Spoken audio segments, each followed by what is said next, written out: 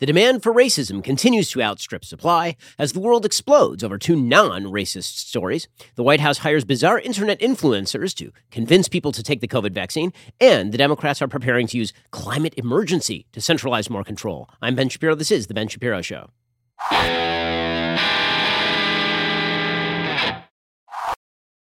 The Ben Shapiro Show is sponsored by ExpressVPN. For peace of mind, whenever you go online, visit expressvpn.com/Ben. We'll get to all the news in just one moment. First, here is your quick reminder: you're paying too much for your cell phone bill. How do I know? Because if you're not with Pure Talk USA, it is undoubtedly true that you are spending way too much money. I want you to switch to Pure Talk because Pure Talk could be saving your family over $800 a year rather than spending your money with Verizon or AT&T or T-Mobile. And here's the thing. You have the same great coverage because Pure Talk is on the exact same network as one of the big three, but at a fraction of the price. And switching is as easy as switching out your SIM card. You can keep your phone, keep your number, or get huge discounts on the latest iPhones and Androids. Plus, right now, you can get unlimited talk, text, and 6 gigs of data for just $30 a month. And if you go over on the data, they're not going to charge you for it. There's a reason Pure Talk is the highest-rated wireless company by Consumer Affairs and why they are the preferred wireless partner of AMAC. From your cell phone, dial pound 250, say Ben Shapiro. Save an additional 50% off your very first month. That is pound 250, say keyword Ben Shapiro to get started.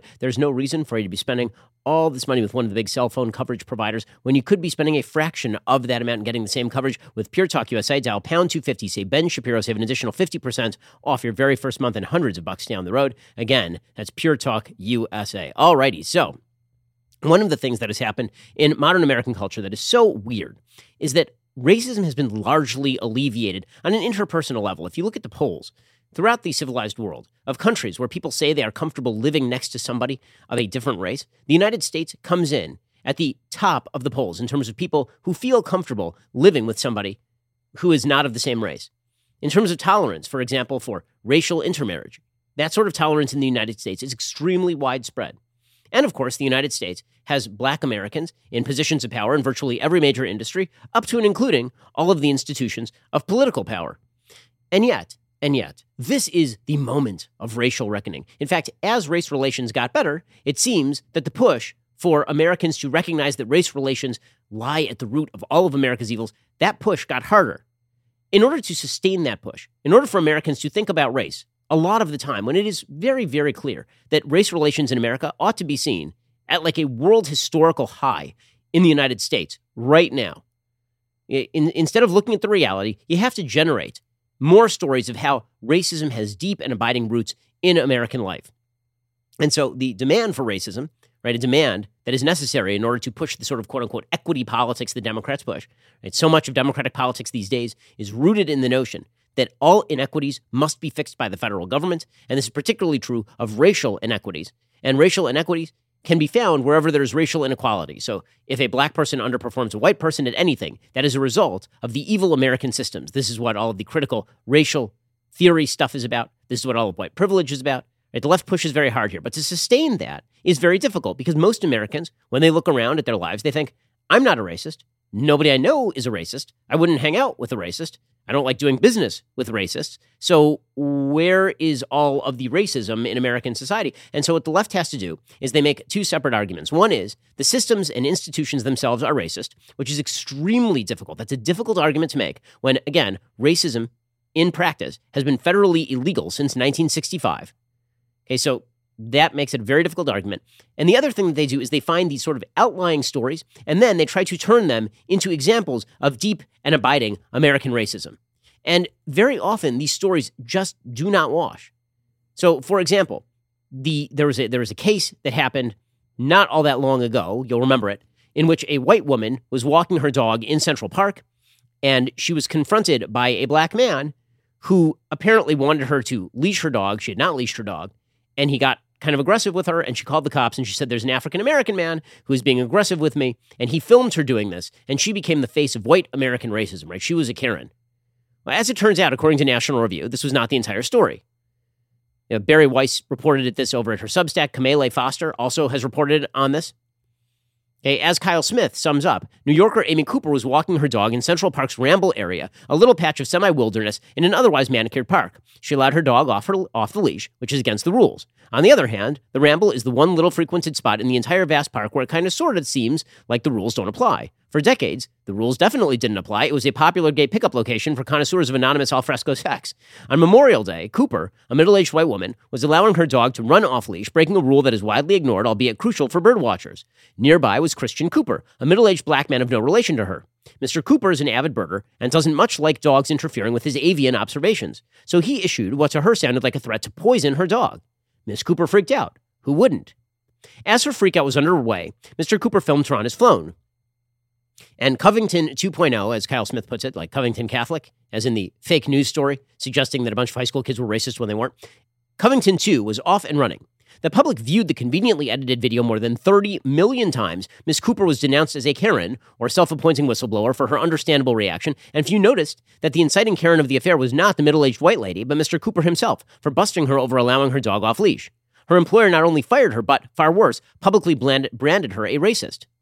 News accounts have repeatedly characterized Cooper as having threatened Mr. Cooper. That is the opposite of what happened. We know this because of Mr. Cooper's helpful Facebook post on the matter, from which I quote, "Me, quote, look, if you're going to do what you want, I'm going to do what I want, but you're not going to like that. Her. What's that? Me to the dog. Come here, puppy. Her. He won't come to you. Me. We'll see about that. I pull out the dog treats I carry for just such intransigence." Possibly it was an overreaction for Cooper to call the police. Then again, when citizens feel threatened, calling the cops and letting them sort it out is what is supposed to happen. What Cooper said to her was unmistakably a threat. It was reasonable for her to be scared. It was a menacing thing to say. He then called the dog over while offering it a treat. He meant her to think he was going to poison her dog to motivate her to leash the animal. By his own admission, he said something calculated to frighten her. Apparently, he does this all the time. He carries dog treats while birding for, quote, just such intransigence. If there were no threat linked to his offering the dog a snack, he would not have prefaced this action by saying, "You're not going to like it." Miss Cooper probably would have been wise to leash her pet and walk briskly away, but when a stranger threatens to poison your dog in Central Park, that's bound to cause consternation. It's not unreasonable for her to have felt herself personally threatened by Cooper's saying, "I'm going to do what I want and you're not going to like it." She later told CNN, "I didn't know what that meant. When you're alone in a wooded area, that's absolutely terrifying, right?" Okay, the fact is that what Cooper said to the police was accurate, and people started calling her a racist pretty much right afterward, and then her financial firm tweeted out that she was a racist. Okay, but this sort of incident, you remember this. This was like a big national story, that a woman called the cops on a black man and said that he was black to the cops. You remember this? Okay, well, those kinds of stories have become increasingly common in American life. It is why the press feel the need to jump on obviously suspicious story like the Jussie Smollett story. Right? When Jussie Smollett announced that he was attacked by two vicious red-hatted white men who tried to string him up in the middle of Chicago's downtown at 4 a.m. in a windstorm. And the entire media decided, and by the way, Kamala Harris and the rest of the Democratic Party decided this was a major national story. The reason for that is because demand for racism outstrips supply at this point. Okay, we now have a couple more stories along these lines. So over the last 24 hours, the Colorado Rockies decided that it was necessary to investigate a man who supposedly was shouting the N-word at Miami Marlins outfielder Lewis Brinson during his at-bat. According to the New York Post, quote, this is the original story, Rockies investigating after fan hurls racial slur at Marlins player. Okay, from that headline, you would determine that the fan was hurling a racial slur at the Marlins player. After all, that is the entire headline. And in fact, people were tweeting this thing out, including blue check marks. The Colorado Rockies put out a statement saying, the Colorado Rockies are disgusted at the racial slur by a fan directed at the Marlins' Lewis Brinson during the ninth inning of today's game. Although the subject was not identified prior to the end of the game, the Rockies are still investigating this incident. The Rockies have zero tolerance for any form of racism or discrimination, and any fan using derogatory language of any kind will be ejected and barred from Coors Field. Okay, and then a statement was put out by the Major League Baseball Players Association Executive Director and former Yankee Tony Clark. He said, it is a painful reality that progress continues to be elusive in a world where ignorance and bigotry remain all too commonplace. Okay, so again, this is always the idea, is that one instance of racism means that everybody is racist and racism still runs rife throughout American life. That in and of itself is really stupid. Right? An isolated incident is isolated and noteworthy because it is isolated and also noteworthy. Okay, an isolated incident, if it is indicative of broad national trends, generally is not isolated. And you can name many instances of this sort of stuff happening. But this was a national story. Literally one person supposedly shouting the N-word at a baseball player.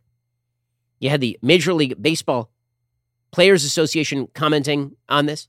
You had Major League Baseball itself commenting on this. You had the Colorado Rockies commenting on all this. Okay, then the Rockies started to do an investigation. And what they found is that the man was not in fact shouting the N-word. In fact, here is the video of the man not shouting the N-word. He is not shouting the N-word here. He is shouting at the Colorado Rockies mascot, whose name is Dinger. Okay, he's shouting at the mascot. Here's what the tape sounded like. 3 yesterday. Here's the 1-0. And again, it's 2-0. And this is not to pick on. Okay, he's not shouting the N-word. He's shouting Dinger. Dinger, that's the name of the team's mascot. A Denver news reporter, this is the New York Post the next day, right, walking it back. A Denver news reporter who spoke to the Rockies organization said the team interviewed the fan about the incident. The Rockies tell me last night's incident was a fan shouting to get the attention of the Rockies mascot Dinger, not a racial slur. The Rockies have spoken to the fan who confirms this is the case. They've also reviewed the video from the local broadcast. So a lot of people, again, in the blue checkmark world had decided this was indicative of Major League Baseball fans more generally or America more generally. But as it turns out, that wasn't the story at all. And now the Colorado Rockies had to put out an update on this, in which they admitted that the fan was indeed yelling for Rockies mascot Dinger in hopes of getting his attention for a photo, and there was never any racial slur that occurred. The Rockies remain dedicated to providing an inclusive environment for all fans, players, and guests at Coors Field, and any fan using derogatory language of any kind will be ejected from Coors Field. Okay, well, thank you for that meaningless notification, considering that nobody said anything racist. Okay, this was a massive national story. It was a major national story. That a guy was supposedly yelling the N-word at a black baseball player when he was, in fact, not. And that was not the only story that is like this. CNN reports today, quote, a rock that students call a symbol of racism has been removed from University of Wisconsin. Okay, now you may notice that there's a little bit of hedging in that particular title, right? A rock that students call a symbol of racism. So is the rock a symbol of racism? Or is the rock not a symbol of racism? Well, as it turns out, the rock is absolutely not a symbol of racism. In fact, there's pretty much no evidence that the rock was ever a symbol of racism. According to CNN itself, the University of Wisconsin removed a 42-ton boulder from its Madison campus on Friday after complaints from students of color who called the rock a symbol of racism. Chamberlain Rock, which had sat on Observatory Point since 1925, was named after Thomas Chamberlain, a geologist and former university president who served from 1887 to 1892. So, what's racist about that? Was Thomas Chamberlain a vicious slave-holding racist or something? Nope. There was one article from the Wisconsin State Journal in 1925 that used the N-word as part of a nickname for the giant boulder. That's the whole thing. An article that used the N-word in a nickname for the rock. And now they spent, I kid you not, $50,000 to remove a 42-ton boulder for no reason other than apparently students of color at the University of Wisconsin are offended by a rock that is not racist because it's a rock that is not racist. The Wisconsin Black Student Union last summer called for the rock to be removed from campus as one of a series of demands it said were aimed at seeking justice for black students. The campaign came in the wake of the police killings of George Floyd and Breonna Taylor. Senior Nala McWhorter said in a university news release, quote, it was very meaningful for me to be there and to see the process all the way through to the end. McWhorter, who was the president of the Wisconsin Black Student Union for the past academic year, was there when the boulder was removed on Friday. Quote, it was about a year ago that we released our demands and met with the chancellor and explained to her why those demands meant so much to us. It was a powerful moment today to see this demand come full circle. Amazing. Amazing. By the way, the rock also had to be removed because a Native American student organization named Wunk Sheik partnered with the Wisconsin Black Student Union in the rock removal effort because the boulder sat on ancestral Ho-Chunk land. The university actually had to get permission from the Wisconsin Historical Society to remove the boulder because it sat within the area of a Native American burial mound, according to the university. So they moved the rock because nothing. Because literally nothing. There's no evidence that the rock is racist. Nobody sees the rock as racist. It's a rock. It's a rock. Literally the most they can say is that an article from about 100 years ago used the N-word while referring to the rock. The chancellor's office is using private donations to pay the $50,000 price tag for the rock's removal, the university said. It's now being moved to university-owned land near Lake Kegonsa, southeast of Madison. First of all, I don't think that's appropriate. I think this rock has to go directly in the lake, right? I mean, it's a racist rock. Just removing it to another piece of land, doesn't that make that piece of land racist? I've been reliably informed that according to, as James Lindsay says, critical rock theory, this rock is a foundation stone for systemic racism. So just moving it to another piece of land somewhere isn't going to do it. It must be buried deep under. Actually, we can't even bury it deep underground. We need to shoot it into the sun. That is the only way to cleanse this planet of racism. This rock, some idiot in 1925 used the N-word to refer to the rock. The only way to solve this problem is to build the world's largest trebuchet and fire the rock into orbit. Hopefully out of orbit. Hopefully it doesn't even stay like orbiting the planet. It needs to go. We need to chisel this thing down to sand. That's the other possibility. Every white person in America owes a duty to go with a chisel and a hammer and chisel this giant rock down to sand. Only then will racism be alleviated in the United States. If you're getting the feeling that people are lazy and stupid in the United States and that they spend a lot of time worrying about things that really ought not be worried about, that would be correct. That our media are too lazy and stupid to actually investigate the true stories of these things. And if they do, they are too pusillanimous to actually stand up and say, wait a second, you're telling me that somebody's supposed to spend $50,000 to move a giant-ass rock because somebody called it a racist term 100 years ago? Are you out of your mind? The answer, of course, is yes, everybody is out of their mind. As we will examine when it comes to COVID in just 1 second. First, let us talk about your sleep quality. So, as you may have noticed, I am on the road. That means I am not sleeping as well as I normally sleep. I mean, let's be frank. I have said publicly that I sleep on a bed made of money. That's not quite true. The bed made of money that I have in my house, it turns out it's not particularly comfortable. Instead, I prefer to sleep on my Helix sleep mattress because that was made just for me. And it's more conducive to sleep. Money, it's kind of hard, but I will say that the Helix sleep mattress is just perfect. It's like sleeping on a cloud. Helix Sleep has a quiz that takes just 2 minutes to complete and matches your body type and sleep preferences to the perfect mattress for you. Why would you buy a mattress made for someone else? With Helix, you're getting a mattress you know will be perfect for the way you sleep. Everybody's unique. Helix knows that, so they have several different mattress models to choose from. They have soft, medium, and firm mattresses. Mattresses great for cooling you down if you sleep hot. Even a Helix Plus mattress for plus-size folks. So, if you're looking for a mattress, you take the quiz, you order the mattress you're matched to, the mattress comes right to your door shipped for free. You don't ever need to go to a mattress store again. Helix is awesome. You don't need to take my word for it. Helix is awarded the #1 best overall mattress pick of 2020 by both GQ and Wired Magazine.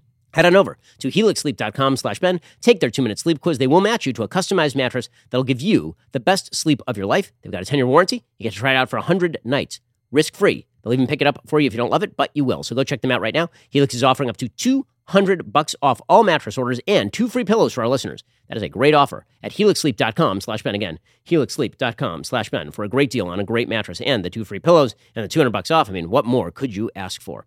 Alrighty. So meanwhile, speaking of people losing their absolute ever-loving mind, the White House has now decided that it is necessary to team up with TikTok stars.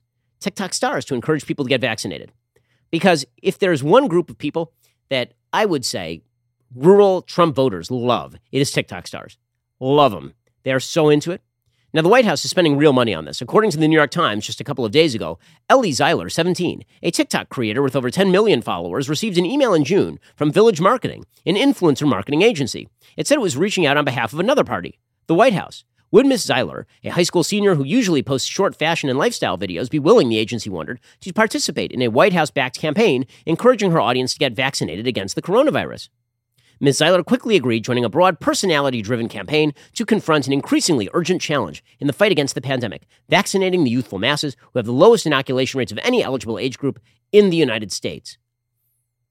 The White House has enlisted an eclectic army of more than 50 Twitch streamers, YouTubers, TikTokers, and the 18-year-old pop star Olivia Rodrigo, all of them with enormous online audiences. By the way, I would love to see a study to see how much it costs. Like for each vaccination, how much is this actually costing? That I think would be fascinating to see. Okay, here is, we now have the greatest example of vaccine messaging I have ever seen, courtesy of the White House. And it is just spectacular. I mean, it is unparalleled in its wonder. I don't know who this YouTube influencer is, this TikTok influencer. Frankly, I don't really want to know. I guess this is a person, I'm looking it up right now. It's a person named Benny Drama, which sounds just spectacular. According to the UK Daily Mail, Benito Skinner, a comedian whose TikTok handle is Benny Drama, he boasts over 845,000 followers, posted a video on Monday which featured a day in my life as a White House intern. The video was also posted to Instagram and Twitter as well. And here is a little bit of the video that your tax dollars get to pay for. Hi, my name is Cooper, and this is a day in my life as a White House intern. We did a joke. Hey, everyone. Okay. This is actually the entrance to the West Wing. This is so fun, and it's really prestigious. Hey, POTUS. Is Olivia Rodrigo still here? No. We've come a long way in our fight against this virus. We've vaccinated 160 million Americans. Are you getting this all down? Don't worry, Queen. It's all right here. And then what? What in the actual? What was that? What now? So yeah, when we're talking about the groups least likely to be vaccinated in America by poll statistics, it is people who identify as Republicans and Black and Hispanic Americans. I'm just wondering, is this Benny drama character like super popular among either rural Trump voters and Tucker Carlson watchers, or Black Americans living in the inner city? Like who's the core audience for Benny drama and his, her, sure? I don't want to assume anybody's gender here. I have no idea. I guess he identifies as he. So I can. That's exciting, actually. Frankly, I'm excited because I knew that was a man. So now that I get to say that that's a man, that's exciting. That's the society we now live in. So I can say he without being banned on Twitter or Facebook. That's exciting. So he apparently donning his skirt and also long white nails and making ridiculous jokes with Jen Psaki. That's going to convince millions of people to get vaccinated as well. Also, you will notice that neither this person nor Jen Psaki are wearing masks. Yes, well, in close proximity with one another. Apparently, the video was filmed on July 12th, July 20th, rather. A White House official told Daily Mail before the mask requirements were reinstated. Just spectacular. This is great. Again, I'm so glad. I'm sorry, our country's so stupid. Like we're beyond the point of return. I think we may be done. I think it's time. Last person out, turn out the lights. Like don't run up the electricity bills because we're toast. Like, well, we got a real problem. What should convince you to get a vaccine is a pretty simple fact, which is that for virtually everybody in the United States, the chances of getting COVID and then dying from COVID are significantly higher than the chances of getting a serious adverse effect and dying from a vaccine. That's true for pretty much everyone as far as the data are concerned. That seems like that should be a better argument than here is a strange person from TikTok posing with Jen Psaki and making bizarre jokes about vaccines while wearing fake nails and wearing a skirt and doing things that no one understands. Yeah, but there's a point at which words simply fail. And I think we may have reached that point. Alrighty, in just 1 second, we'll get to more places where words should fail, namely the bizarre COVID overreactions in which we are now engaging. First, let's talk about making your hiring process better. So, a lot of businesses are in a rush to hire employees right now because demand is going back up. People are getting back to work despite everybody freaking them out over COVID. And that means a lot of places need to hire. But if you're looking to hire, it can be hard to find the right person. Well, all these businesses reopening, it means millions of jobs will need to be filled. So where do those businesses turn to fill those roles fast? ZipRecruiter. Right now, you can try it for free at ZipRecruiter.com/dailywire. When you post a job on ZipRecruiter, they send your job to over 100 top job sites, giving you access to their network of millions of job seekers. ZipRecruiter's matching technology scans resumes to find qualified candidates for your open roles and then proactively presents them to you. You can easily review recommended candidates and invite your top choices to apply for your job, which encourages them to apply faster. According to ZipRecruiter internal data, jobs where employers invite candidates to apply get 2.5 times more candidates. ZipRecruiter's technology is so effective that 4 out of 5 employers who post on ZipRecruiter get a quality candidate within the very first day. And right now, you can try ZipRecruiter for free at this exclusive web address, ZipRecruiter.com/dailywire. Again, that is ZipRecruiter.com/DAILYWIRE, ZipRecruiter.com/dailywire. ZipRecruiter is the smartest way to hire. All right, so all over the world, people seem to be losing their ever-loving minds when it comes to the COVID policies that they seek to use. The reality is this. Delta is basically skunking every place where people are indoors and in anywhere close to close proximity. End of story, right? We're seeing spikes in Israel where a huge number of people are already vaccinated. You're seeing spikes in Australia where everybody is still locked down.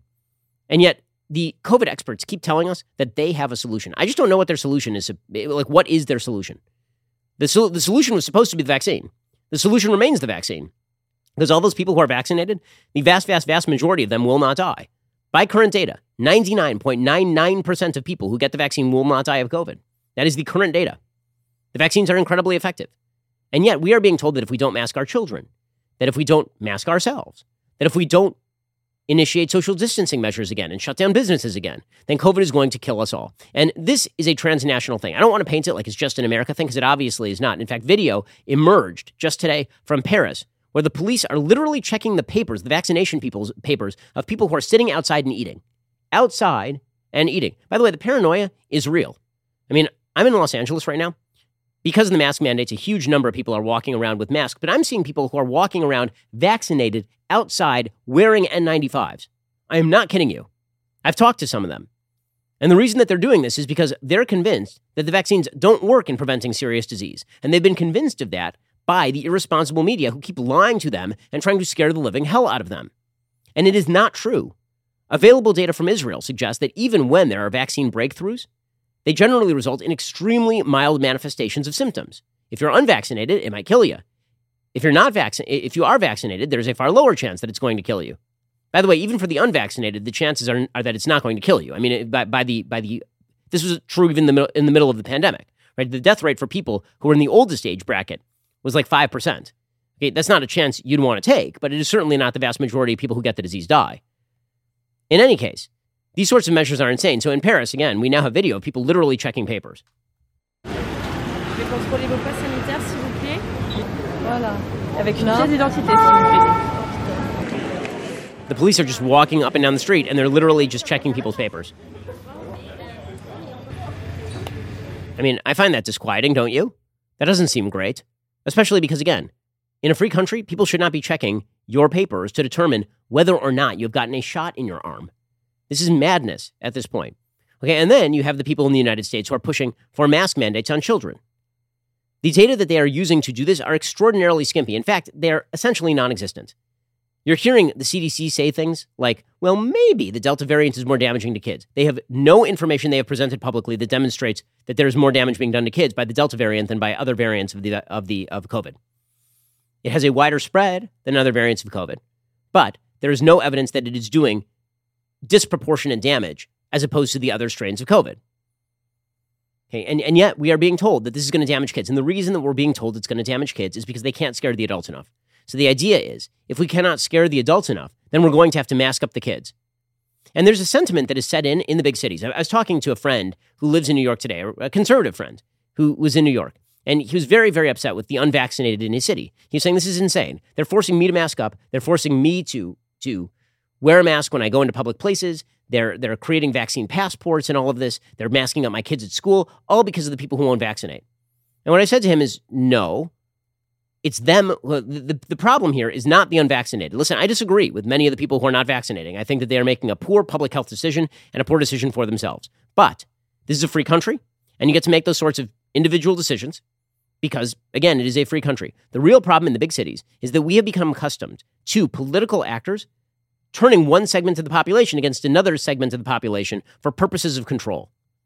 You would not care as a vaccinated person about the unvaccinated person who lives near you, except that the public health official is using the unvaccinated person's very presence as a rationale for shutting down your life. So you have two choices. You can get mad at the public health officials, or you can get mad at the unvaccinated. You can be angry at both. I suppose that's a possibility. But if you're going to prioritize who to be angry at, the controlling people who suggest that you need to mask up to protect unvaccinated people who, by the way, are not asking for protection from you, is insane. Those are the people you should be upset with.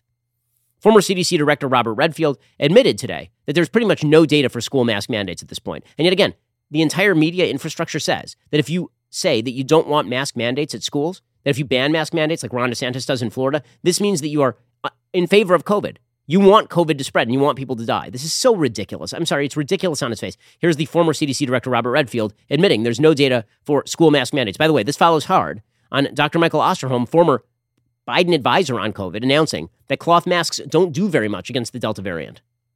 These policies should be grounded in data as opposed to opinion.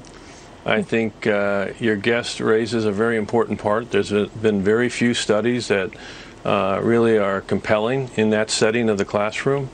We did a number of studies when I was there just in fixed settings to recognize that if you aerosolized virus through a mask and then the recipient had a mask, and these were all dummies in rooms that were ventilated to a different degree, you could have an impact on the amount of virus that went from one to another. But that's not to say in a real life scenario that that's efficacious in the classroom. That is correct. What Redfield is saying is correct. The only studies that suggest that masks are effective, really, for the general public, are studies that have not taken place in the general public. Right? They are studies that have to do with you fire virus at a mask, and the mask is on a dummy.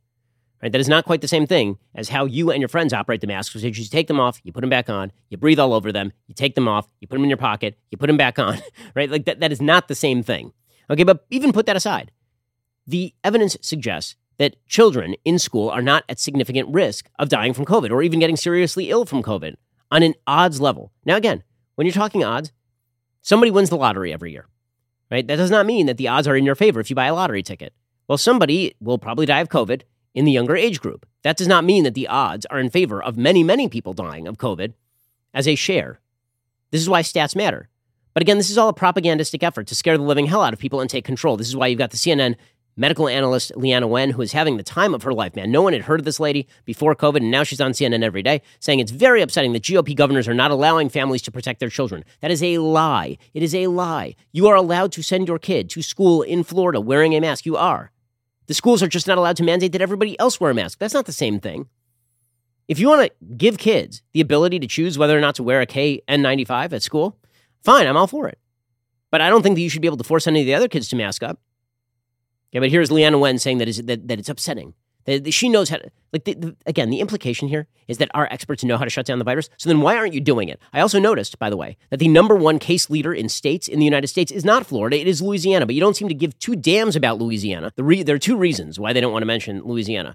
One is because the governor of Louisiana is John Bel Edwards, who's a Democrat. And the other is because in Louisiana, the white population is a little bit more vaccinated than the black population, and Louisiana happens to be an extremely heavily minority state. So they don't want to mention that because, again, that's rather uncomfortable. You're only supposed to talk about anti-vaxxing if the anti-vaxxing is among white people. You're not supposed to talk about anti-vaxxing if you are talking about people who are of minority descent. The racial composition of Louisiana is about 33% black, by the way, 33% black. Okay, in any case, here's CNN medical analyst Leana Wen trying to blame GOP governors for all of this.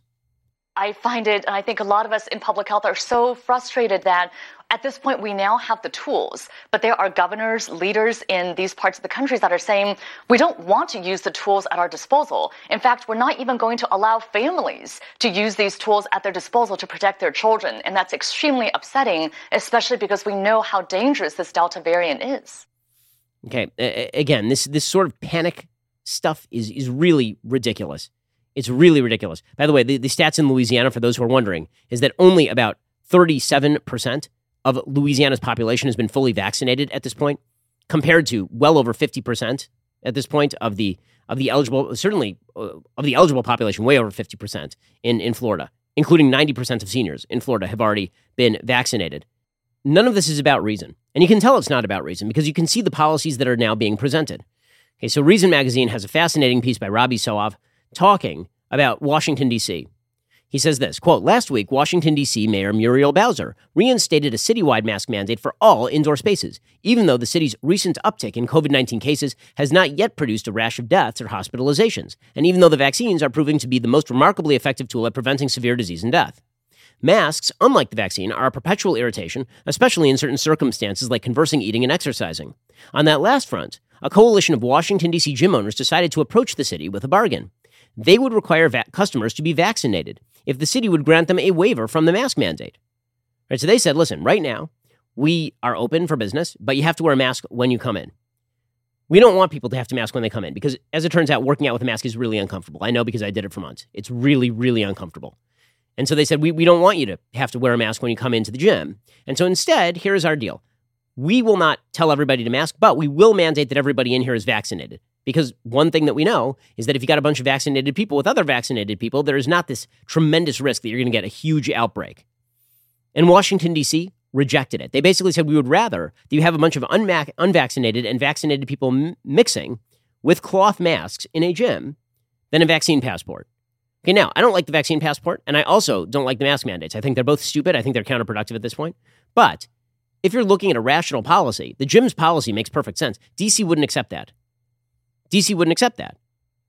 And the reason, of course, they couldn't accept that is because if they did, they would be acknowledging that vaccines are more effective than the masks, which would be to acknowledge that in the end, people are going to have to make decisions about vaccines, not about masks, and that no matter what you try to do with masks, it's never going to be enough.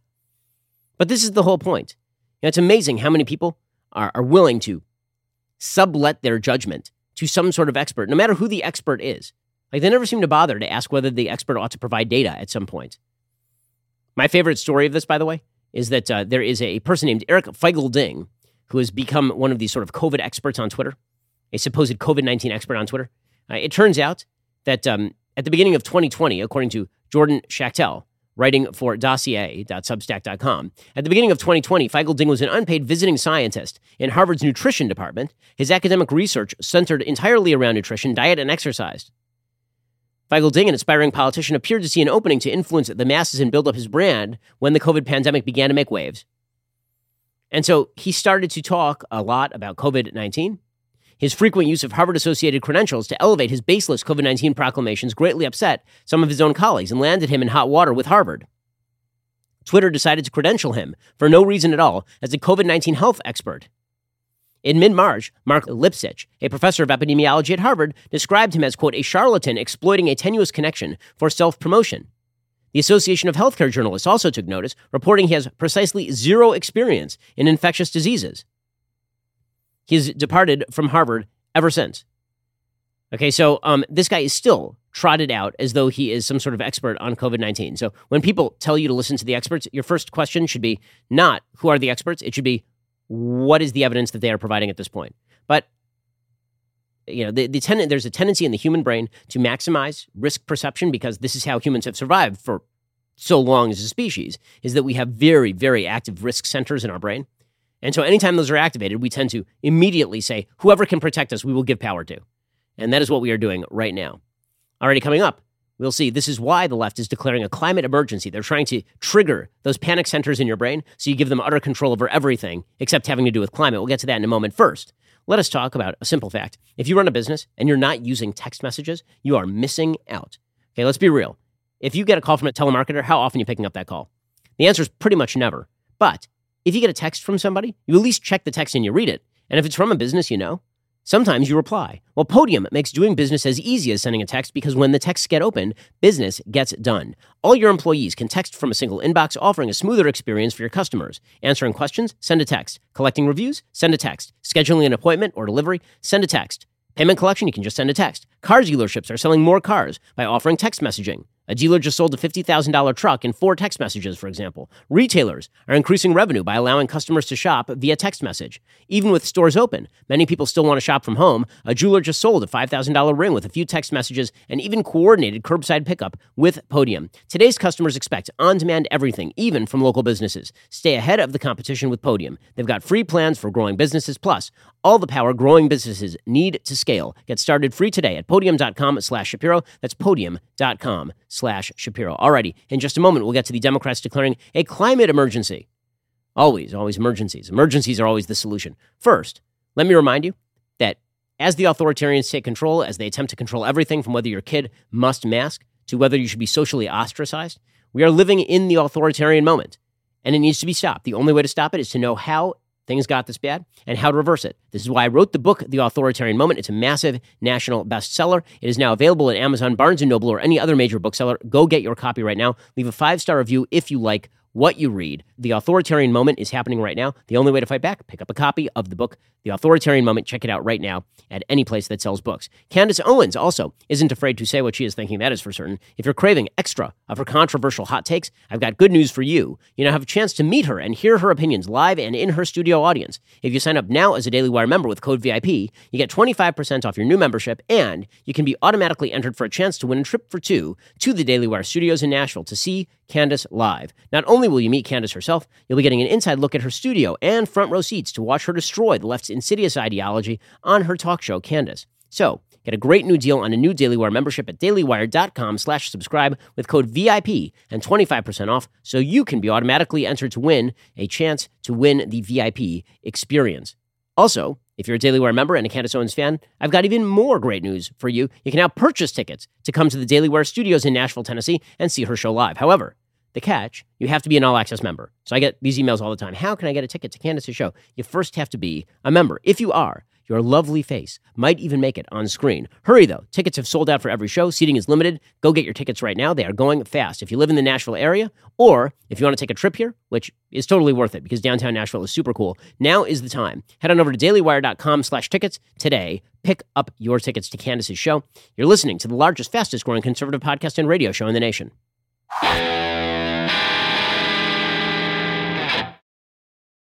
Well, meanwhile, the government of the United States, Democrats particularly, they need an excuse for why they're about to spend more money than has ever been printed in the history of humanity. We've already spent $7 trillion last year. We're probably going to spend $6-7 trillion this year. Democrats, of course, are moving forward with some, I would say, rather soft-headed Republicans on this infrastructure deal, a $1 trillion infrastructure package, which contains some useful things and an awful lot of crap. According to the New York Times, the legislation is expected to pass after nearly 70 senators voted to advance it late on Sunday night. It is the product of weeks of intense negotiations, largely led by White House officials and a core group of 10 Republican and Democratic senators. But without unanimous agreement to expedite the process, the bill might not pass until Tuesday morning because Senate rules require 30 hours of debate. Meanwhile, the Democrats are trying to ram through this $3.5 trillion package. This is a $3.5 trillion budget that they are seeking to push forward. There's no measure to raise the debt limit. They began their push on Monday, according to the New York Times, for the most significant expansion of the nation's social safety net since the Great Society of the 1960s, unveiling a budget blueprint that would spend $3.5 trillion on healthcare, child and elder care, education, and climate change. The budget resolution, which Senate Democrats hope to pass by the end of the week, would allow the caucus to piece together social policy legislation this fall, paid for by raising taxes on the wealthy, large inheritances, and corporations. And if Democrats and their two independent allies can hold together, that measure could pass the Senate without a Republican vote nullifying the filibuster threat. That measure would pass after a separate $1 trillion bipartisan infrastructure bill likely clears the Senate on Tuesday. Together, they would secure the remainder of President Biden's $4 trillion economic agenda, but the two-step effort will test Biden's ability to both work with Republicans and maneuver around them. Because here's the problem. At the same time that Biden is pushing forward this $1 trillion infrastructure package, he's pushing forward the $3.5 trillion budget package, it looks an awful lot as though stuff that didn't make it into the bipartisan bill makes it into the completely partisan bill. And so the question becomes why Republicans should sign on to the bipartisan bill knowing that all the stuff they don't vote for is simply going to end up in that other bill. Okay, for their part, Democrats are over the moon about this thing. This bill spends an awful lot of money on a bunch of crap, a huge amount on global warming-oriented nonsense, subsidies for building electric car charging stations and such, and or subsidies to green boondoggle businesses a la Barack Obama. Chuck Schumer says this is deeply necessary because climate change is actually worse than COVID-19. Now, anybody who says this should be laughed out of the room. Seriously, this line that climate change is worse than COVID-19 has killed probably in excess of 4 million people worldwide. I would say likely in excess of more than 5 million people worldwide because I think China lies about its numbers. But even if China's not lying, it's certainly in excess of 3 million, probably at this point closer to in excess of 4 million people worldwide. If the suggestion is that climate change is worse than that, I'm going to need some piece of evidence to show that that's the case, because that's just not true. But here's, again, the goal here for Democrats is claim a thing is an emergency, and then you never actually have to come to grips with why we should give you ultimate power. Just as right now, COVID is no longer an emergency. You know why? Because an emergency implies there's no solution. We know the solution to the COVID emergency. Get yourself vaccinated. If you don't, it's your problem. In the same way that people flying through their windshields during car accidents, that's not an emergency. You have a seatbelt. Either use it or don't use it. Okay, but Chuck Schumer has to declare that climate change is worse than COVID-19 so that the panic centers of our amygdala go off and suddenly we go, okay, fine, we'll give this doofus from New York all total control. Here is Chuck Schumer. We're going to confront the generational challenge of climate change head on. We're not flinching. We're not wincing. We're going right at it. And as bad as COVID was this year, and it was horrible, 5 or 10 years from now, every year the climate change will make things worse and worse and worse, even worse than it was this year in COVID. Because when climate changes, it's such an overwhelming force that unless we do something now, we may not be able to stop it. Okay, it is not an overwhelming force. It isn't. Climate change is a gradual warming of the climate over the course of the next 100 years. In fact, this has been happening for several decades. And you know what's been happening? People have been adapting to it because people are excellent at adaptation. We suck at mitigation and we are great at adaptation. Mitigation is stopping the thing that leads to climate change. Adaptation is dealing with the climate change as it falls out. By the way, we have been lowering our climate emissions in the United States with more efficient forms of energy, like nuclear and natural gas, both of which are opposed by the Democratic Party. This bill, by the way, not only spends money on sort of random stuff, it also includes more affordable housing, investments in technology, and climate change research, as well as potentially lowering the Medicare eligibility age. Lowering the Medicare, that's what we need. We need more systemic debt. That's going to make things all better. But again, climate change, this is where they're putting all their focus, is in the climate change stuff. Right? Schumer doubled down on this. He says the budget bill is going to be chiefly about combating climate change. That's the big push, because that's the big emergency. The budget reconciliation bill will do more to combat climate change than any legislation ever in the history of the Senate. That is a promise. And while my Republican colleagues regurgitate the same tired talking points about a Democratic spending spree, let me remind America that we plan to pay for this package by making the wealthy pay their fair share. Okay, you're not paying for any of this? Every Democratic proposal here does not pay for itself. Okay, I keep saying Barack Obama because Joe Biden is essentially Obama's third term. Joe Biden's plan to pay for this with taxes does not wash. He has charted his tax increases over the course of 15 years. He has charted his spending increases over the course of 8 to 10 years. That does not work. Okay, the taxes have to occur in the same period as the spending. He's not doing that. And by the way, taxing the rich ain't going to pay for it either. You're going to have to find other ways of raising that money. He knows that. All the Democrats know that. But they don't care. If they can just scare the hell out of you with climate change, then they will.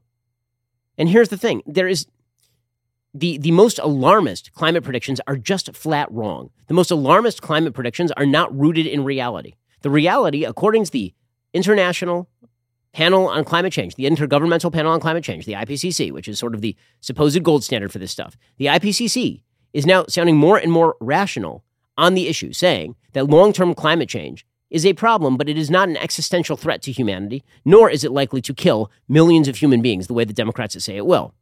We'll get to more on this in just one moment. First, let's be real. French fries, they're the only good vegetable. But unfortunately, they're not healthy. They're bad for you. Well, Balance of Nature fruits and veggies are the most convenient way to get whole food ingredients every day, like the actual vegetables that count toward what you should be eating. Balance of Nature uses an advanced cold vacuum process that encapsulates fruits and veggies into whole food supplements without sacrificing those natural antioxidants. The capsules are completely void of additives, fillers, extracts, synthetics, pesticides, or added sugar. The only thing in Balance of Nature's fruit and veggie capsules are, like the fruits and the veggies. Right now, my listeners can get 35% off their first order, and they'll also get a free fiber and spice supplement. Balance of Nature's fiber and spice supplement is a revolutionary fiber drink with a unique blend of 12 spices and whole foods. I've been flying pretty much constantly for the last few months. Gotta tell you, I really rely on Balance of Nature. There's never been an easier way to make sure you're getting your daily dose of fruits and veggies. Experience Balance of Nature for yourself today. Go to balanceofnature.com, use promo code Shapiro for 35% off your first order as a preferred customer, plus get a free bottle of fiber and spice. That's balanceofnature.com, promo code Shapiro for 35% off that first preferred order, plus that free bottle of fiber and spice. In fact, let's go through that for just a second. So, over the course of this week, the IPCC rolled out its brand new climate change report.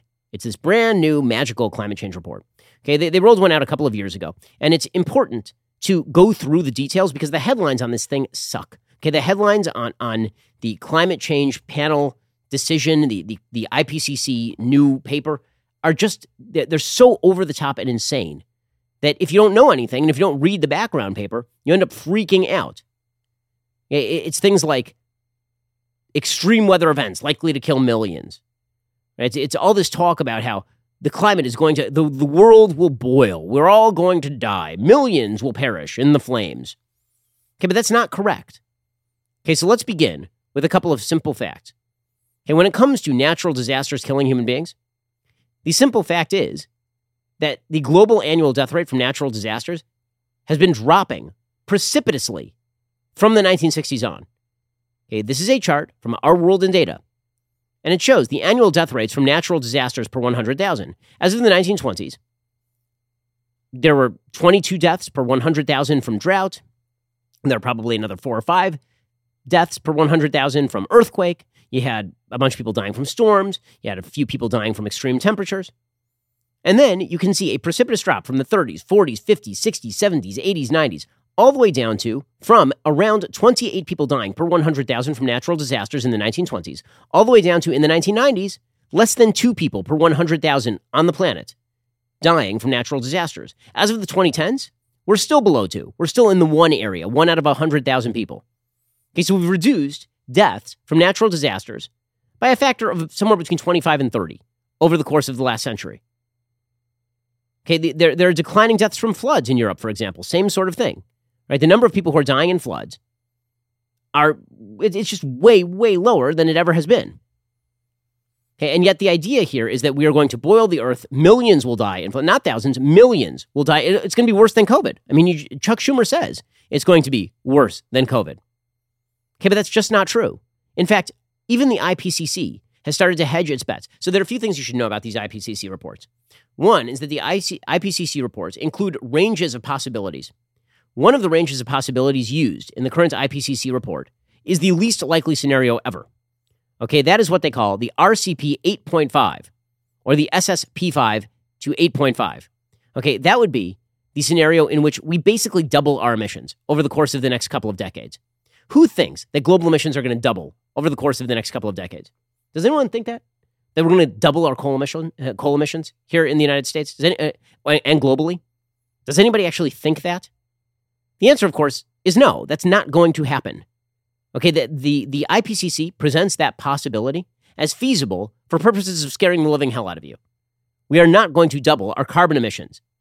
That's very, very silly. In fact, even the IPCC recognizes that 8.5 scenarios have a quote-unquote low likelihood, but then they remain neutral with respect to which scenario they are assuming is going to take place. Okay, in fact, there's a guy named Roger Pilkey. He does good work on this. He's a professor in Colorado. And he points out that the IPCC report focuses disproportionately on the 8.5 scenario in order to scare the living hell out of you. In fact, of all the mentions in the report from the IPCC, 42% of all mentions mention the least likely scenario, the RCP 8.5. So they lay out essentially like 5 or 6 scenarios. The most likely scenario, by their sort of math, is the scenario in which the climate changes between 2 and 4.5 degrees over the course of the next century. There are very few scenarios in which the climate changes on an average of 8.5 degrees Celsius over the next century. That's just not going to happen. Okay, which is really it's absurd that they even put that in the report. And then it's even more absurd that they spend so much time focusing in on the report. Okay, but even the IPCC recognizes the variability in their predictions. So when they make findings in the IPCC report, and I know nobody reads below the top line, you just read the story at the Daily Mail that freaks you out about global warming. But when you read below the top line, what you'll see is that the IPCC makes a series of predictions. Those predictions are gray dated, right? Some will be characterized as very likely or more likely than not. Most of these ones, most of the ones you will see are likely, right? Which can range all the way from 66 to 100%. That's a pretty broad range of possibility. In other words, we think we're right here. And there's like a 2 in 3 chance we're right. Anywhere from 2 in 3 to like 100%. Well, that's a pretty big possibility of missing, is it not? Okay, that's the term you see a lot in these sorts of reports, is likely or medium confidence. The more extreme the prediction, the less confidence they have. And in fact, the IPCC report points out, for example, that the frequency and intensity of heavy precipitation, for example, have increased at a global scale. That's likely. Likely. Precipitation has increased at a global scale thanks to climate change. Meaning, like, 2 in 3 chance that that's happening. Then they also acknowledge, by the way, that heavy precipitation, meaning a lot of rain, does not mean more flooding, per se. Okay, also, they do note, for example, that when it comes to tropical cyclones, that they have no predictions. They say that we actually don't have any trends in tropical cyclones. Like, we have no clue whether tropical cyclones are getting more common or not. I mean, there's a lot of uncertainty, in other words, about the amount of damage to be done here. And most of this stuff is baked into the cake. So when it comes to what we can do, the answer typically is we mitigate. Right? Huge swaths of very populous countries, including countries that exist in, for example, the Scandinavian countries, exist under the water level, under the water table. Okay, that means that they're living, they have locks and canals, right? This is true in the Netherlands, for example. And they're fine, right? Human beings are extremely good at adapting. But the goal here for the Democratic Party is to scare the hell out of you. So they hope you don't look at the report. They hope that you don't see that there's a wide variety of variables. They hope that you go to the most extreme possible scenario in your head. And so when you hear that the world is getting warmer, you think, oh man, wildfires, drought, everybody dying of starvation. Okay, by the way, many, many more people, like a multiple of people on planet Earth, die of cold than die of heat. So actually, a number of lives will actually be saved by this if you're more worried about people dying of cold than of heat, which is what you should be, statistically speaking. But again, it's all about the crisis mentality. If you push the crisis mentality, then you can get people to do what you want them to do. And it was a foregone conclusion, of course, they were going to move with climate change as their next big crisis. Alrighty, we'll be back here later today with an additional hour of The Ben Shapiro Show. Coming up soon is The Matt Walsh Show. It airs at 1:30 p.m. Eastern. Be sure to check it out over at dailywire.com. I'm Ben Shapiro. This is The Ben Shapiro Show.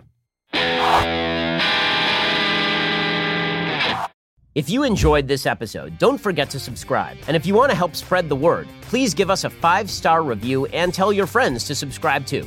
We're available on Apple Podcasts, Spotify, and wherever you listen to podcasts. Also, be sure to check out the other Daily Wire podcasts, including The Andrew Klavan Show, The Michael Knowles Show, and The Matt Walsh Show. Thanks for listening. The Ben Shapiro Show is produced by Elliot Feld.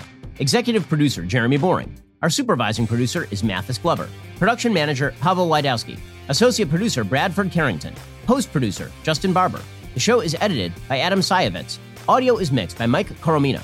Hair and makeup is by Fabiola Cristina. Production assistant, Jessica Kranz. The Ben Shapiro Show is a Daily Wire production. Copyright, Daily Wire 2021. John Bickley here, Daily Wire Editor-in-Chief. Wake up every morning with our new show, Morning Wire. On today's episode, pressure ramps up on Governor Cuomo to resign, the ACLU is suing the Biden administration, and fake vaccination cards are on the rise.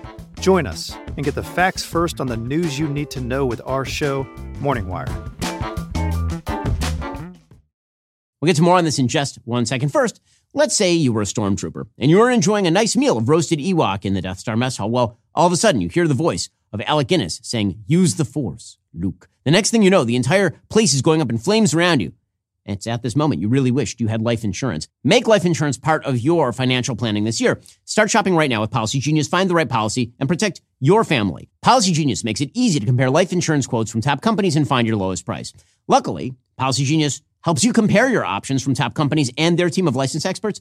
Well, they're on hand to help talk you through it. No added fees. Your personal information remains private. It's super satisfying to check life insurance off that to-do list. A good life insurance plan can give you peace of mind that if something happens to you, God forbid, your family will be able to cover mortgage payments, college costs, or other expenses. Life insurance through your workplace might not offer enough protection for your family's needs. It's not going to follow you if you leave your job. Head on over to PolicyGenius.com right now. Save time and money. Give your family a financial safety net with Policy Genius. Head on over to PolicyGenius.com/Shapiro or click that link in the description. Get your free life insurance quotes. See how much you could save. That's PolicyGenius.com/Shapiro.